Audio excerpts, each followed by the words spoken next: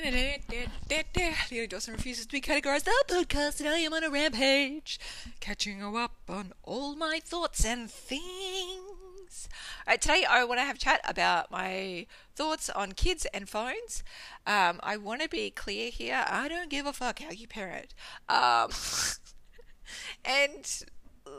if you choose to make other choices than me, that's cool. That's great. I have no clue about you and your kids and your specific life setup. All I'm going to be doing is talking about me and my family and my life choices, and just share my thoughts on them. And if they resonate with you, yay. And if they don't resonate with you, also yay.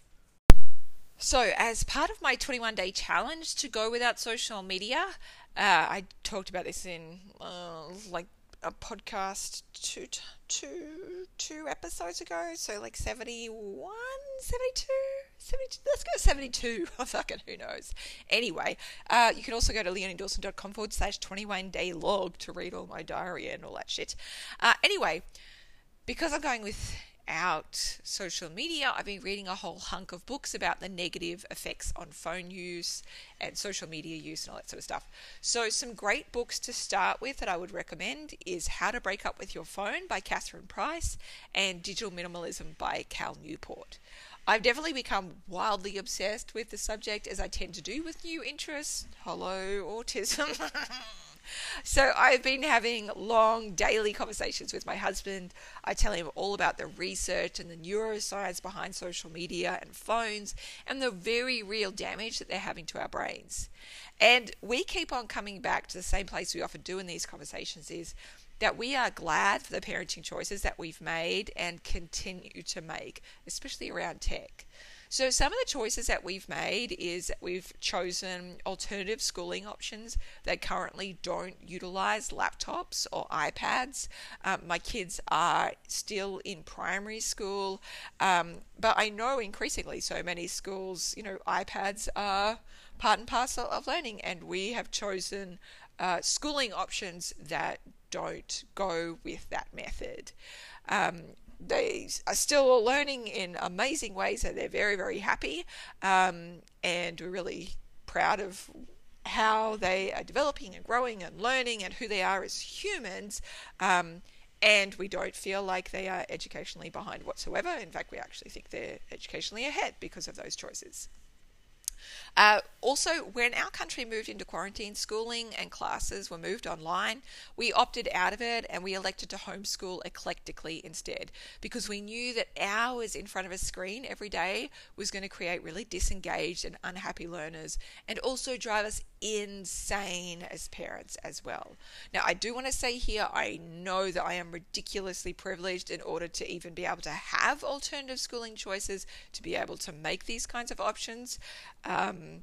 But for me, education and the ethics I have around my kids is one of my highest values in life. And so I've made a lot of changes to my life and to how we structure things and to how we spend our money as well, in order to make these reflect our values.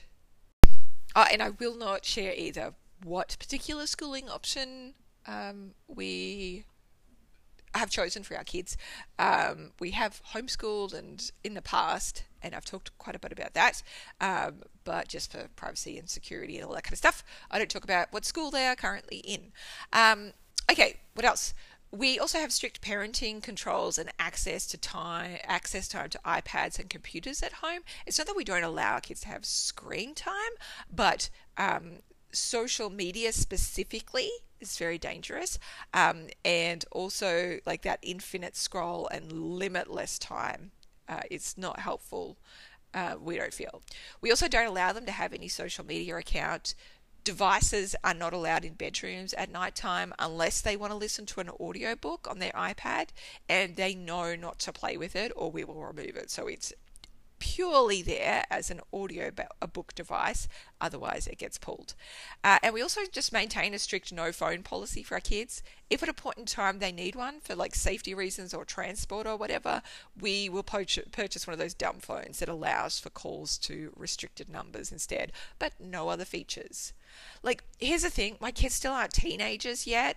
One's a tween. However, they already know that our family rules is that they only will be able to purchase their own phone when they're 18. And until then, any access to devices will be heavily restricted and monitored. They won't have their own phone because they're not an adult yet. And the research continues to back up the heavily negative effects of phones and social media. It is bad enough for adults. So here's a quote from How to Break Up with Your Phone by Catherine Price. While research on these devices is in its early stages, unsurprising given that they've barely been around for 10 years, what is known so far suggests that spending extended time on them has the power to change both the structure and the function of our brains, including our abilities to form new memories, think deeply, focus, and absorb and remember what we read. Multiple studies have associated the heavy use of smartphones, especially when used for social media, with negative effects on neuroticism, self-esteem, impulsivity, empathy, self-identity, and self-image, as well as with sleep problems, anxiety, stress, and depression. And that's on like fully formed human adult brains where we have already developed an identity and already developed most of our brains. Yes, we have neuroplasticity, or we can still change, but kids are even more at risk because their brains are still developing. Those negative ramifications are intensified on young brains. They have not developed fully, and as souls as well, they have not yet had the time or the space to discover themselves and develop their own identity and their own confidence. Research continues to show again and again how detrimental it is to children's mental health, self-esteem, and suicide rates. I really like how the author Glennon Doyle once answered a question about how to respect a teenager's privacy with their phone whilst also protecting their safety. And this is her paraphrased response, like this is how I remember it, so she probably said something slightly different or completely different to this, but whatever.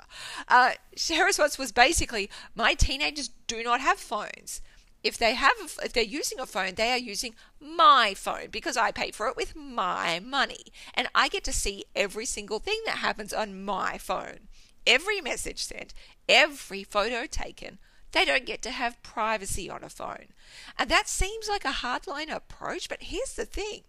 Steve Jobs, Bill Gates, and other Silicon Valley tech leaders refuse to allow their kids access to devices because they know how harmful they are.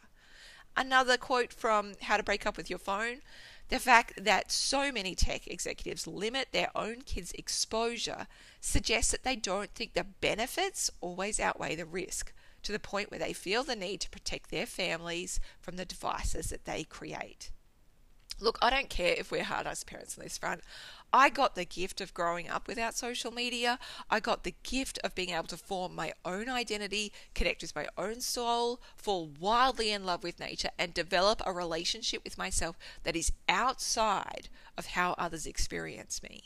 And that kind of childhood is something that I wish for my children.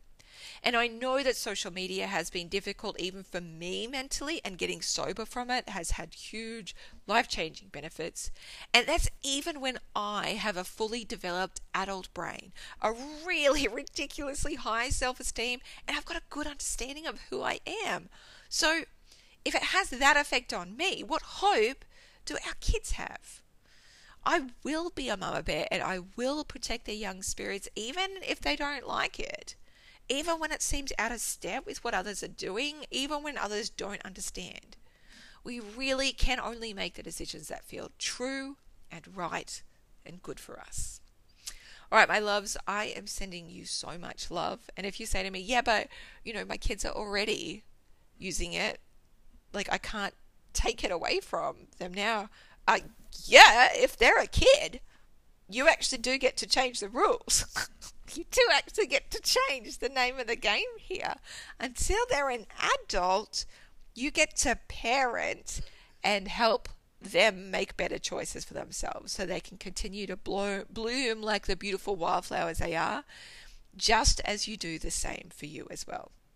All right, I am sending you so much love and compassion, and you've got this, and I am like fist pumping you the whole way, and I want to high five you for being the phenomenal, incredible creatures you are. Let's go make some magic happen, hey?